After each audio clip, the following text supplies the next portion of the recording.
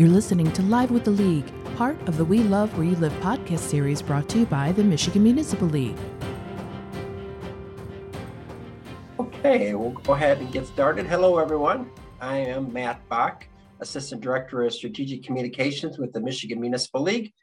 And this is Live with the League, our regular conversation that we have with our Lansing legislative team and guests, occasional guests. And so thank you, John Harrisana, and Jen is going to be joining us shortly. Chris Hackbarth is on the road speaking today, so we'll be without Chris today. But we do have a special guest with us, Christy Welty from the Michigan Municipal League. She's in our events department. Welcome, Christy. Christy is here today to talk about our convention coming up. Our convention is going to be September 22nd through 24th in Grand Rapids in person during ArtPrize. So it's a pretty exciting convention. And I do ask that if you have any questions for Christy or for any of our Lansing team, feel free to post them in the Q&A portion of this, and we'll answer as many of the questions as we can. And if we don't know the answers, we'll get back to you with someone who does. So thank you again for joining us. Christy, welcome to the show. Thanks, Matt. Happy to be here. Great. So I know you've been working very hard on the convention. A whole team of us have been working very hard on the convention. Tell us a little bit about what people should expect for our first convention back in person in 2 years. It's amazing that the time has gone by. So our last one in live in person was it would have been 2018 in Detroit, I believe. Yes, yeah. I think that's the last time that our whole membership has been together. So it's very exciting. Convention in general is exciting, but now to really know that we're going to be back in person together again, I think there's a lot of anticipation and excitement and buzz around it. So we're packing a ton into this year's convention. We've got 4 general sessions. We have 5 mobile tours that will get you out into Grand Rapids. We have 13 breakout sessions. And then we also have our CEA presentations and the award that we'll give out on Friday, and some special guest performances and other little attendee experiences sprinkled in. So a lot to look forward to. Yeah, it's really nice. I would like how you mentioned the CEAs, so Community Excellence Awards. That really kind of bookends our convention, doesn't it? It starts off that first day is the presentations of the 4 finalists, and then people get to vote. And then at the end, we kind of do the credit. Talk us a little bit about that and the CEA portion of it and how that works. Yeah, absolutely. So on Wednesday, after our opening general session, our communities who have been selected as finalists for the CEAs will give 7-minute presentations to talk about the projects that their communities have done. And then there will be a booth set up right near our registration area at the Amway Grand. And you'll be able to stop by and vote throughout the rest of Wednesday and then Thursday. And Friday, we will, based on your voting, we will pick our top finalist as our winner, and it's going to be great. Great. Yeah, it's pretty exciting. And we have 4 finalists. I would try to name all the cities, but I only can think of 3 at the moment. So I don't want to miss someone out. I'll get back to that. So tell us a little bit about the convention. We kind of, because it, is the pandemic has been focused on, of course, for many of us in the past, almost 2 years now, or a year and a half. And our convention is kind of picking up on that vibe a little bit. Tell us a little bit about the convention theme and some of the focuses and some of the takeaways people will have attending. Yeah, so our theme this year is Trust and Belonging, a Community Revival. And we're really focused on ensuring our attendees leave with some core feelings of being optimistic, empowered, courageous, and open-minded.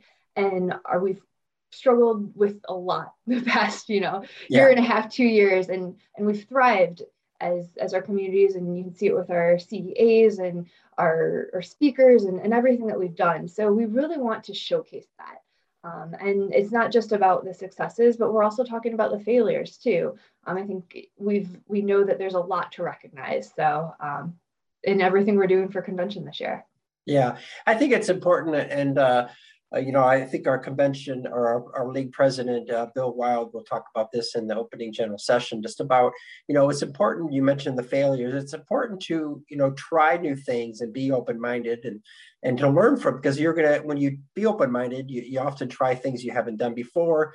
And sometimes they're a hit a success and sometimes they're not. So I think, we're trying to encourage our members to to take risks and learn from your failures, because knowing that you're going to have some failures and that's okay, and just learn from them and move on. Is that right?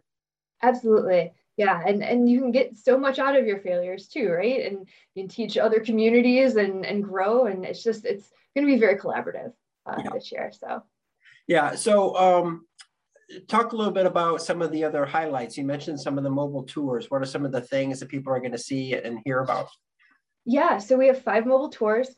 We will do a tour of Art Prize, and we're also incorporating WMCAT, which is the Arts and Technology Center in Grand Rapids. So a little bit different from if you were in 2018's convention, their Art Prize tour. We're expanding that and doing some cool things there. We do have a 2030 district tour. We have the Evolution of Grand Rapids, which will have Mark Miller from Grand Rapids Inc., but we'll also have Mark Washington, who is on our board of trustees and the city manager of Grand Rapids. So he'll tag along in that tour and give some insight, which is going to be really cool. We're doing a walk in the park at Clemente Park with the Friends of Grand Rapids Parks and Rec. They're going to show how important parks and recreation have been throughout the pandemic and what they've done to really uplift the community throughout that. And then we're also doing a tour on innovation solutions for attainable housing in some of the attainable housing districts and modular housing throughout Grand Rapids. So lots packed into these 5 tours. Just as a shout out to anyone who did register for the Evolution of Grand Rapids tour on Friday, we have switched it to Thursday, and we sent out an email last week. We've done this just so Mark Washington will be able to join us and be part of that tour. So we're excited about having him. Yeah, and so what should people know about the tours? Are they all walking tours, or do they have comfortable shoes, or some of them are going to be bus mostly, or how will that work? Yeah, so we'll have shuttle buses to take you to different points. A lot of them will have a majority on the shuttle bus just so we can get to all the different locations, but we will have stops along the way. So be sure you wear comfortable shoes, especially if you attend the park tour. You will be able to walk around Clemente Park and see all of the things that they've done there. So be comfortable and bottle of water and ready to go. Yeah, I think it's important to say that we try to be descriptive of what they should expect, and we'll put walking tour in there. And I know in years past, we've had people show up, in shoes that aren't very conducive for a lot of walking, because they're like, I'm like, well, it says right in there in the title, walking tour. So it's always good to have as many reminders as we can to let people know.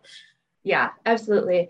But not to shift the conversation to, what everyone is thinking about, but on our mobile tours, you are going to be required to wear a mask. Just on the shuttle, we are using public transportation, which is still requiring masks. So if you don't have one, we'll have one for you on the bus. But just so you are aware, and there's no surprises there. Yeah, and that's a good point. I mean, obviously, we know about the COVID numbers are going back up again, going in the wrong direction with some of the variants that are happening with the coronavirus. What are some of the precautions and things that we're putting in place for convention to try to make people feel as comfortable and as safe as they can? Yeah, absolutely. So as excited as we are to be back in person, we do know that has some other challenges surrounding it. So out of the safety for everyone, the league staff will be wearing masks throughout the entire event. At this point, we are not requiring that our attendees wear masks aside from on these mobile tours, but we do encourage it based on recommendations. We are working with the Amway Grand to make sure that their cleaning process is stellar, and that they're doing a lot of things there with hand sanitizing stations and making sure that spacing is correct between attendees sitting in their space. I think one of the most unique things that we're doing as well is something called the Respect the Red campaign. So at registration, Respect the Red. Okay. So we will have red wristbands and stickers at the registration desk. So if you aren't quite comfortable holding hand or shaking hands or fist bumping or being really close to people at this point, grab a red wristband, have that on, and we'll know that we can still engage with you and have all of these great conversations, but we'll just stand a little bit further back until you give us the okay that we can, feel a little bit closer in your bubble. And I think it'll be a really easy way without making it awkward of too close. Right. So, so just grab a wristband if you need one, and it'll help. Well, that's a really good idea. I'm glad that we're doing that. I think that'll help a lot of people, put some people at ease. Talking about some of the sessions, we had, like you mentioned, all the different general sessions and breakouts they're having. What are some of the highlight sessions you think that people are going to be most interested in, or what are some of the things you're looking forward to as well? Yeah. Oh, geez, there's so much. There's so much packed into our 3 short days. We will have some of the SFAD team presenting on our opening general session on Thursday morning. They're going to be joined with Jana Verham as well from our labs team. So they're going to talk about some of the Serve My City things and funding. So that's going to be really, really great. We will have a panel of bridge builders for our Thursday afternoon opening general session. So that will be awesome. And bridge builders, explain what that is. Yeah, so they were microgrant winners from the League Foundation. So we have a couple different levels of neighborhood grants and Main Street grants. So there's a lot of information there that I could do a whole live with League talking about that. So check out the foundation page for some information on those winners. But they will be at convention as well to hear their stories and what they're doing in their communities to literally build bridges between people Right. and to really have that trust and belonging. It all ties together. It's so great. Yeah, for sure. We talk a lot about, community wealth building, which is our evolution of placemaking. It's really placemaking through an equity lens to make sure that everyone is somehow included in the thoughts and the deliberative processes that take place at our communities. So we have a lot of stuff focusing on that. Trust and belonging are key components of community wealth building. So we have people speaking about, ways that they're building trust and belonging in their communities, and we have a couple sessions on that. So I'm looking forward to, all those sessions, but, particularly the stuff that I think is hopefully will have our members walking away with like, I didn't really think of that before. I'm glad I attended because this is an idea I can take back with my community. Because many times, even though if it's a really large community, like maybe a Bridgman feels like they can't relate to what the city of Grand Rapids is doing because they're a lot smaller, but there's pieces that you could take away from, even though the size of the community is vastly different. I think there's parts and lessons learned that you can bring back to your own communities. Absolutely. I think that's a great point, is that it's not just for large communities. We really are highlighting all across Michigan and showing that it doesn't take, a ton to make a difference. Yeah, and these bridge builders grants we talked about, the micro grants for the neighborhoods were only $500. So even with $500, you could really make an impact. We've had some great success with that program, and then we have the neighborhood grants for the bridge builders, which were $5,000 grants, a little bit bigger. But we have people from those recipients from those grants are going to be performing, and some are going to be speaking. So we'll have different things happening. Yes. So that's exciting. All right, well, good. Well, thank you for that. I did have one question from you, or I guess we answered it. It was somebody, maybe it answered online, but it's probably, had to do with the EOA credits, and looks like we answered that question. But for anyone that maybe didn't see the question was, can we get credit for all the webinars we have attended toward our event credits? And the answer is yes, you will receive one EOA credit for each of the webinars you have attended. We are working on getting those credits in the system soon. So I don't know if you have anything you wanted to add on that, Christy, about the EOA, the Elected Officials Academy credits. No, you will get credit again for attending convention as you have in the past. And yeah, that's not much more to add. Okay, all right, good.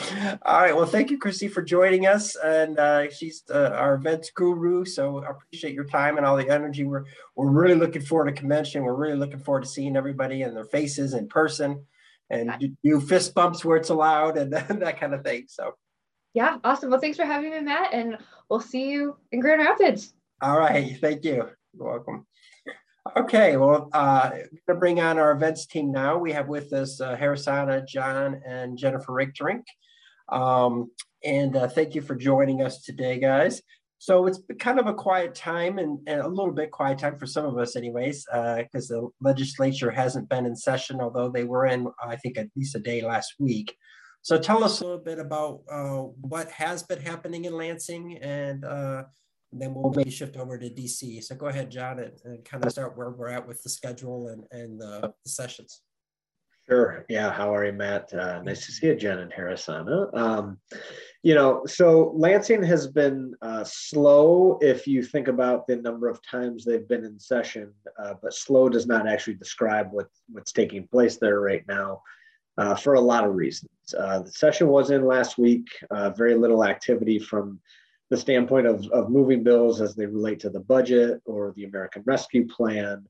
But behind the scenes, there's been a lot of conversation that is taking place on that, both which we have been involved in very directly and trying to influence, but also trying to figure out what the next steps are. As we've talked about many times on this program, relationships are everything in this world, and the relationship between the administration and the legislature is about exactly where it's been for the last year and a half.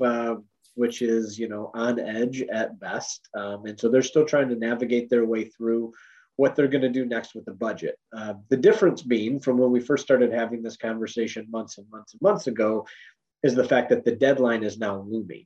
We are just over a month away from the state fiscal year being completed. So that ends on September 30th. And by the Constitution, they have to have a balanced budget in place come October 1. And so we are getting to be crunch time in this conversation. And then you add $6.4 billion in American Rescue Plan funds to that, adds another layer. And then you add about another $3.5 billion in excess GF, and it adds another layer to that. And oh yeah, by the way, on Friday, the budget director announced that he was going to leave at the end of September. So that's Budget Director Dave Masseron, who's formerly with the city of Detroit, has accepted a position with Wayne State University. And I can tell you from the time that announcement was made on Friday until now, I don't necessarily have a lot more answers in terms of exactly what's going to happen. But what I can tell you is it will definitely change the dynamic, potentially the pace at which this comes into play. And whether or not ARP will or won't be a bigger part of the discussion could also play into this. A lot of the reason for that, Matt, is I had mentioned before, is relationships. So Budget Director Masseron has been working with the legislature very directly, most involved with those conversations compared to anybody else. And as a result, prior to his departure, I'm sure they'll try to get as much done as they possibly can. So that puts us on high alert as a staff. For a lot of reasons, but I can tell you I've already been on the phone twice this morning talking about it very directly, and we have a meeting internally this afternoon to kind of reassess where we sit and what we need to do in the coming week. So rather than enjoying that last week before Labor Day and being able to get our kids off to school in a nice fashion, we're going to sit back, reevaluate, and figure out how we engage in this process probably a little bit more directly right now. And when does the legislature come back, like official, I guess if that's the right wording, to really get a lot of this work done? Yeah, I just saw a revised schedule this morning and I haven't memorized it yet. But really what they're going to do is they will come back in earnest from a meeting standpoint just after Labor Day. Okay. There is obviously one other holiday that's involved in there. And then the Detroit Chamber of Commerce has their annual Mackinac Policy Conference that runs at the same exact time our convention is running. And so they will have a limited schedule that week as well. But other than that, we anticipate, a full 3-day-a-week schedule throughout the month of September. Lots of discussion, as I mentioned, on the budget and ARP spending with the need, and not just the hopes, but with the need to wrap up at least the budget, even if it becomes a baseline budget by the end of September. Okay, you mentioned the ARP funding, the American Rescue Plan Act funding. We did get a question from a person attending today asking if we're going to talk about that. If you have any specific questions for us about the American Rescue Plan Act dollars, we're happy to get into that as best we can. So we will ask any questions, but right now I know that things are going for some of the communities. The checks have already been sent for the larger cities, and for the other ones, for most of our members have already declared their intentions for how they plan to accept the ARP money. So I know that's kind of now they're just probably waiting for the checks to come in the mail. So I don't know if there's much more to say on that, but John, go ahead. Yeah, the only thing I'd add to that, I don't have a specific date for when the check is going to hit the bank account. We know that process is going to be wrapping up in a couple of weeks, and we anticipate the checks, delivered very, very shortly thereafter. But Treasury is in the process of working within their deadline to make sure that they get all communities to respond. And the reason that that's important is because once they know if all communities have responded, then that will determine if there's any excess dollars that need to be reappropriated. And so I know where we sit right now is we have nearly every single city and village that has responded to Treasury. If you have not responded, I'm sure, if you look on our webpage, you've heard from us. I mean, our staff has been following up. Treasury has been following up. I know every single city has responded. We have a handful of villages left to respond. And fortunately for us, we've had very, very few that have actually elected not to accept those funds for a variety of reasons. But in general, we are making great progress on that. I would anticipate that in the coming weeks, we'll know more about an exact timeline. But this is not something that's going to linger for months and months and months. I can promise you that based on the way in which the guidelines from the federal government are out there. And so this is a days and weeks issue, not a months issue. Okay. Well, very good. So let's bring in Jen and Harasana now. If you guys could talk, we'll start with you, Jen. I know we've talked a lot about the short-term rental issue in the past, but you have other things that you have going as well. What are some of the things as we get into the fall that you're really going to be focused on heading into convention and beyond? Yeah, so the short-term rental issue is still ongoing and will definitely be a priority as we head here into fall, as well as the preemption on sand and gravel mining. So we'll be watching those aggregate bills that are in the House now and House Local Government, and anticipate those to have a hearing and some movement, or at least some committee hearings on those. So we'll be looking to folks to weigh in. I mean, there is a multiple things going on, but those are really the two biggest. We are also closely watching and working with some of our members who are dealing with marijuana petitions in their communities. And so that's something, there's a session about that actually at convention that I think a lot of our members will be interested in, even if their community is not facing one of these petitions currently. And so that's something that we also, there's a lot of talk of marijuana reform and things like that we're following closely. So talk to me, what does that mean, marijuana petitions? Is this something local petitions to try to get on the local ballot, like either to allow it or not allow it? Is that what it is? Yeah, so this really affects home rule cities and villages. When adult use was passed, there is a process within the law for a referendum process. But we have a group that's going around the state to our home rule members and using that referendum process that's in adult use, but doing it for the medical marijuana and trying to do charter amendments. Which is not something we've seen in the past. Usually, you're trying to change a zoning ordinance or get a zoning ordinance to allow or not allow. So it is unique. Again, it affects home rule cities and villages. If you're a community that is facing one of these and you haven't been in contact with us, please reach out. We have a group. The municipal attorneys has an actual group that's working on this as well, and we can help go from there. And like you said, we have a session at our convention, a breakout session on this very issue, because it's becoming more and more prevalent. So definitely something we're aware of. Another question, John, is somewhat related. I think it's for you. It says, why are the ARP census numbers higher than SEMCOG? I guess both groups had numbers out. I'm not sure exactly what that question is. Do you understand that? Yeah, I don't know the exact answer to that. And just a little bit of a guess here for a second is, one, the 2020 census numbers were just released. And so if there is a comparison of those census numbers to the comparison of the ARP numbers that were utilized, because of when ARP passed and when the census was completed and that data set was deemed to be accurate, the ARP used 2019 estimates as a way in which to determine their individual allocation for communities. versus the 2020 numbers, which had not been put out at that point. So if you look at those two, there would definitely be a discrepancy between 2019 and 2020, one being estimates, one being the actual from the 2020 census.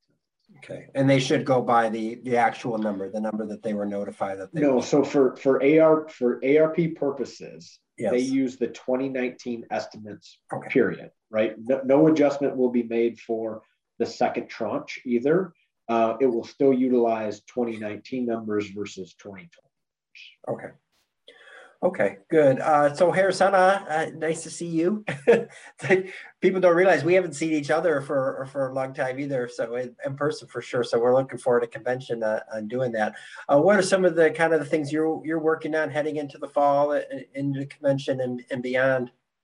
Yeah, well, it's good to see you as well, Matt, and everyone else. I mean, for sure, the conversation around high waters and coastal erosion, we still have that 40 million supplemental proposal still out there. And I'm sure as budget conversations continue into the fall, and with the urgency around that with Director Mastron's departure, that's definitely going to be a high item for us as well.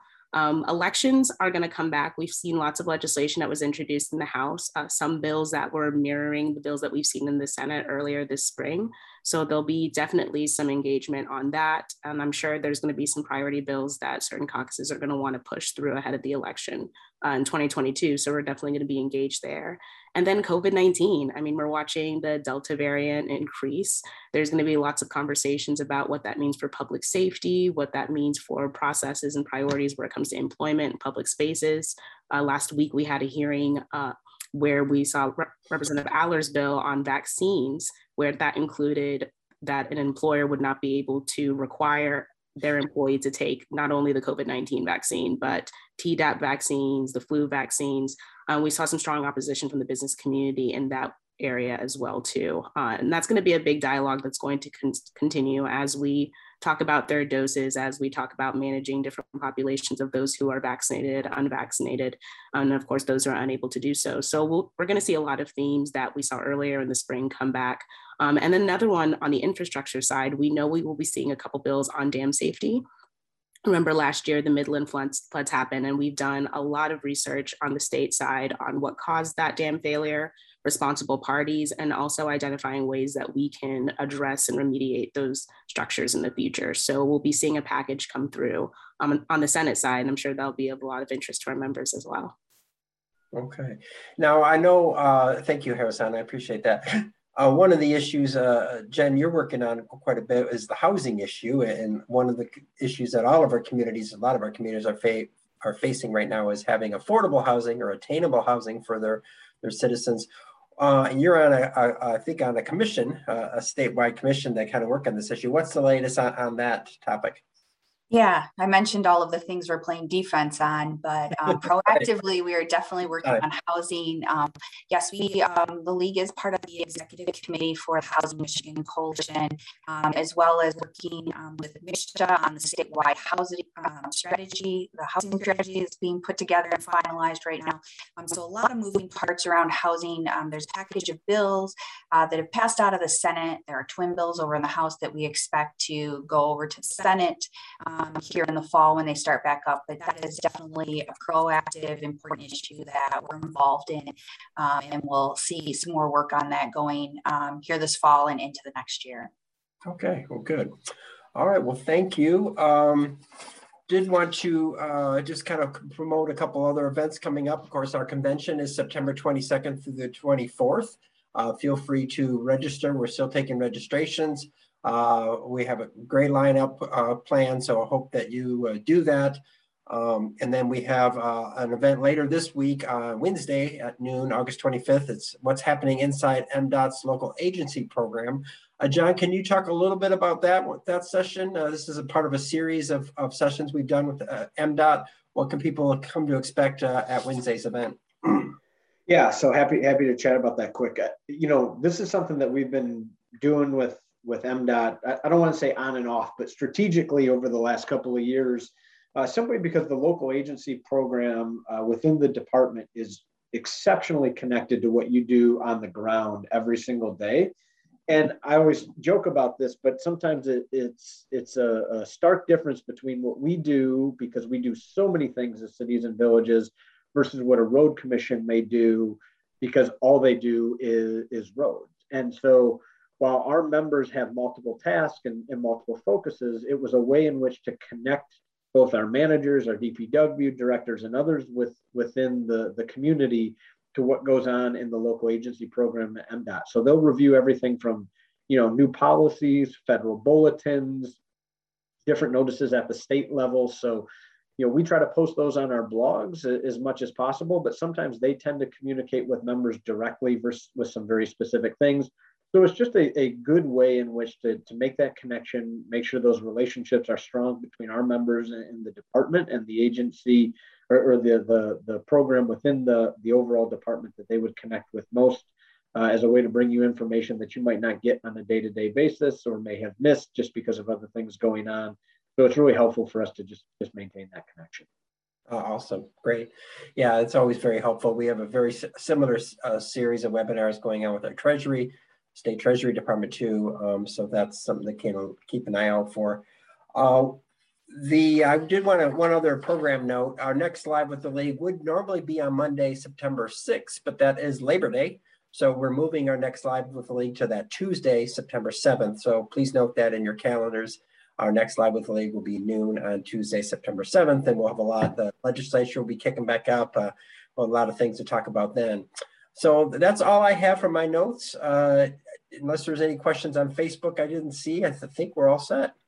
So Matt, I'm going to hop back in here because there is one other thing I want to talk about. And it may be in your notes if you read really carefully. I read it correctly.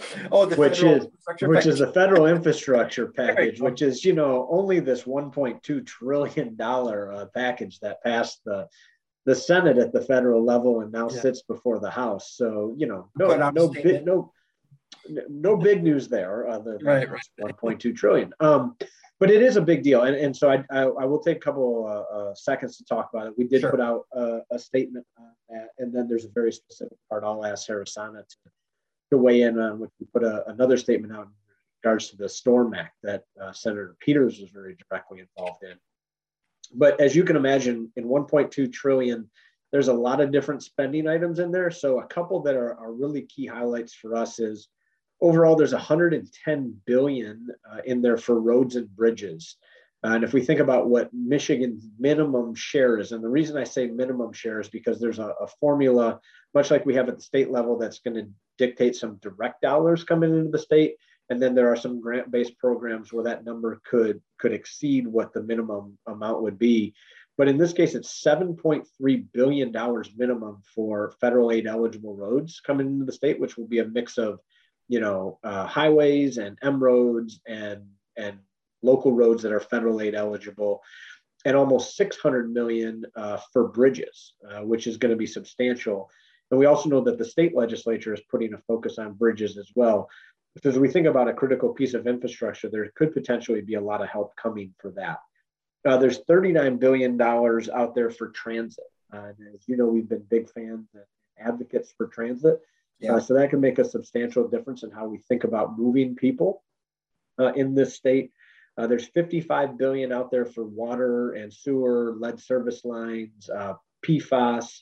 And we think about Michigan's share in general could be at a minimum 1.3 billion of that in direct allocation, plus access to additional funds that could be both grant-based or loan-based. There's significant resources in there to address some climate change issues.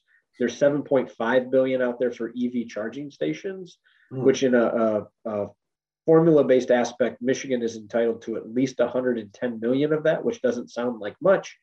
But when you think about the overall scope that they have access to, that number could rise to 2.5 billion of that $7.5 billion total.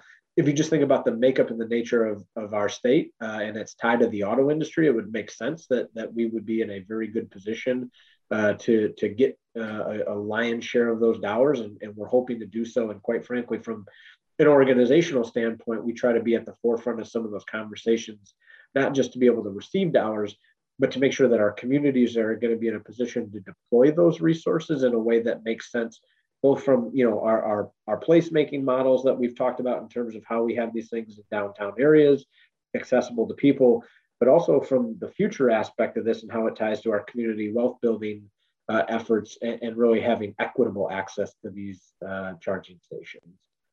There's $42 billion in there for broadband. It seems to be the issue that they're throwing money at left and right.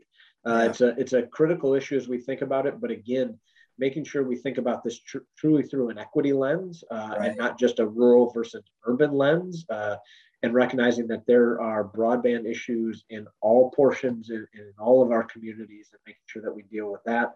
There's money in there for cybersecurity and brownfield cleanup, and as I had mentioned, the Storm Act earlier, I have Harrisana talk about that a little bit, but there's $500 million in the Storm Act, or for the Storm Act. And so with that, I'll turn it back over to Harrisana. Wow, yeah. Yes. So just to go back a little bit, first saying a huge thank you to Senator Peters, who has been a steadfast ally to us around coastal resiliency ever since he's joined the Senate. He has been very engaged with what our communities have been running up against related to funding, related to holistic infrastructure, and just starting a conversation on what it means for Michigan, especially to be resilient and intentional about the health of our shorelines. So last year, Senator Peters passed the Storm Act, and that included the establishment of a new loan program through FEMA that would allow for proactive mitigation. So what a lot of our communities run up against right now is that high waters, coastal erosion is not a, emergency event as defined by emergency statute. It's rather cyclical instead of a specific time. Excuse me. So we're running into limited sources of funding that are only available when you have a circumstantial disaster and not really a shift in your climate. And this considerably limits how much funding is available to local municipalities to utilize for remediation efforts, to address public safety hazards and utility issues that may come with shoreline erosion, and also start thinking about in the future, when we have high waters, low waters, and these events happening over and over again, how can our communities think about resiliency in the long term? So as John mentioned, the Storm Act now has $500 million that have been dedicated to start this loan program over 5 years. Communities will be able to access these resources without having to be in a natural disaster, and be much better resourced to think proactively, think intentionally, think innovatively on the different things that they can do to amplify coastal resiliency. And so we're really appreciative of that. And I think the best thing that we can do for our member communities is diversify the resources that are available to them, and hopefully make those resources stack and work in concert with each other too, so we can really encourage our members to take the big lifts and doing these infrastructure projects that can have really big results. Right, yeah, and speaking of infrastructure and the roads and the bridges, we did get a question on Facebook just now about that issue, and I'll pose it real quick.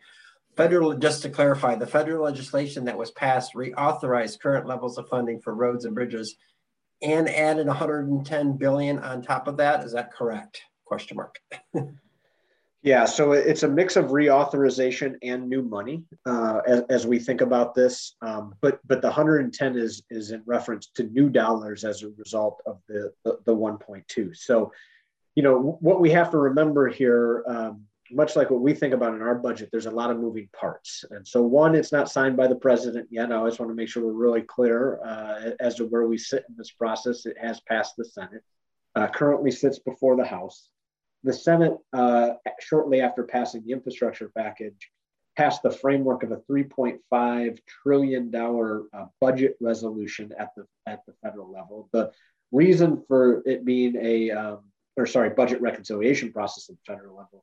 The reason for it being in the reconciliation process is because they can do and pass that budget with a simple majority, which is they sit 50-50 in the Senate. The vice president can break the tie. And there's a variety of new spending items in there as well. We fully anticipate that the House will pass the infrastructure plan. The question really becomes timing and how that plays into the reconciliation process. So I don't want to count all of these dollars as guaranteed, but I think it's highly likely that we're going to see a significant amount of new resources, both in infrastructure and a variety of other sectors as we think about where the feds can deploy those resources. But at the end of the day, what we know and what we have advocated for, whether that be an ARP, whether that be in dollars that will come in through the federal side or through the reconciliation process, is try to, one, make sure they're flexible, and two, as much as possible, can actually get into the hands of local communities to make the most substantial difference that we can. And so far we've been successful. We'll continue to work with the National League of Cities on that aspect, and thank all of our partners along the way, like Senator Peters and others. Yeah, for sure. So, John, was that the thing you wanted to add to about for the infrastructure? You said you had. Yeah, my side note to you was, yes, that was the one closing comment I wanted to make. Sure. I don't want to miss it. So, well, thank you so much. I appreciate everybody's attending us today. We're looking forward to convention coming up. We will have one more Live with the League before convention, so we can update our viewers on that. So thank you, Jen and Harisana and John and Christy for being our guests today. And I hope to see everyone next time, and hope to see everybody at convention next month. So thank you again. Have a good day. This has been a production of the Michigan Municipal League. For more information on our programs and services, please visit www.mml.org and join us for the next episode of We Love Where You Live.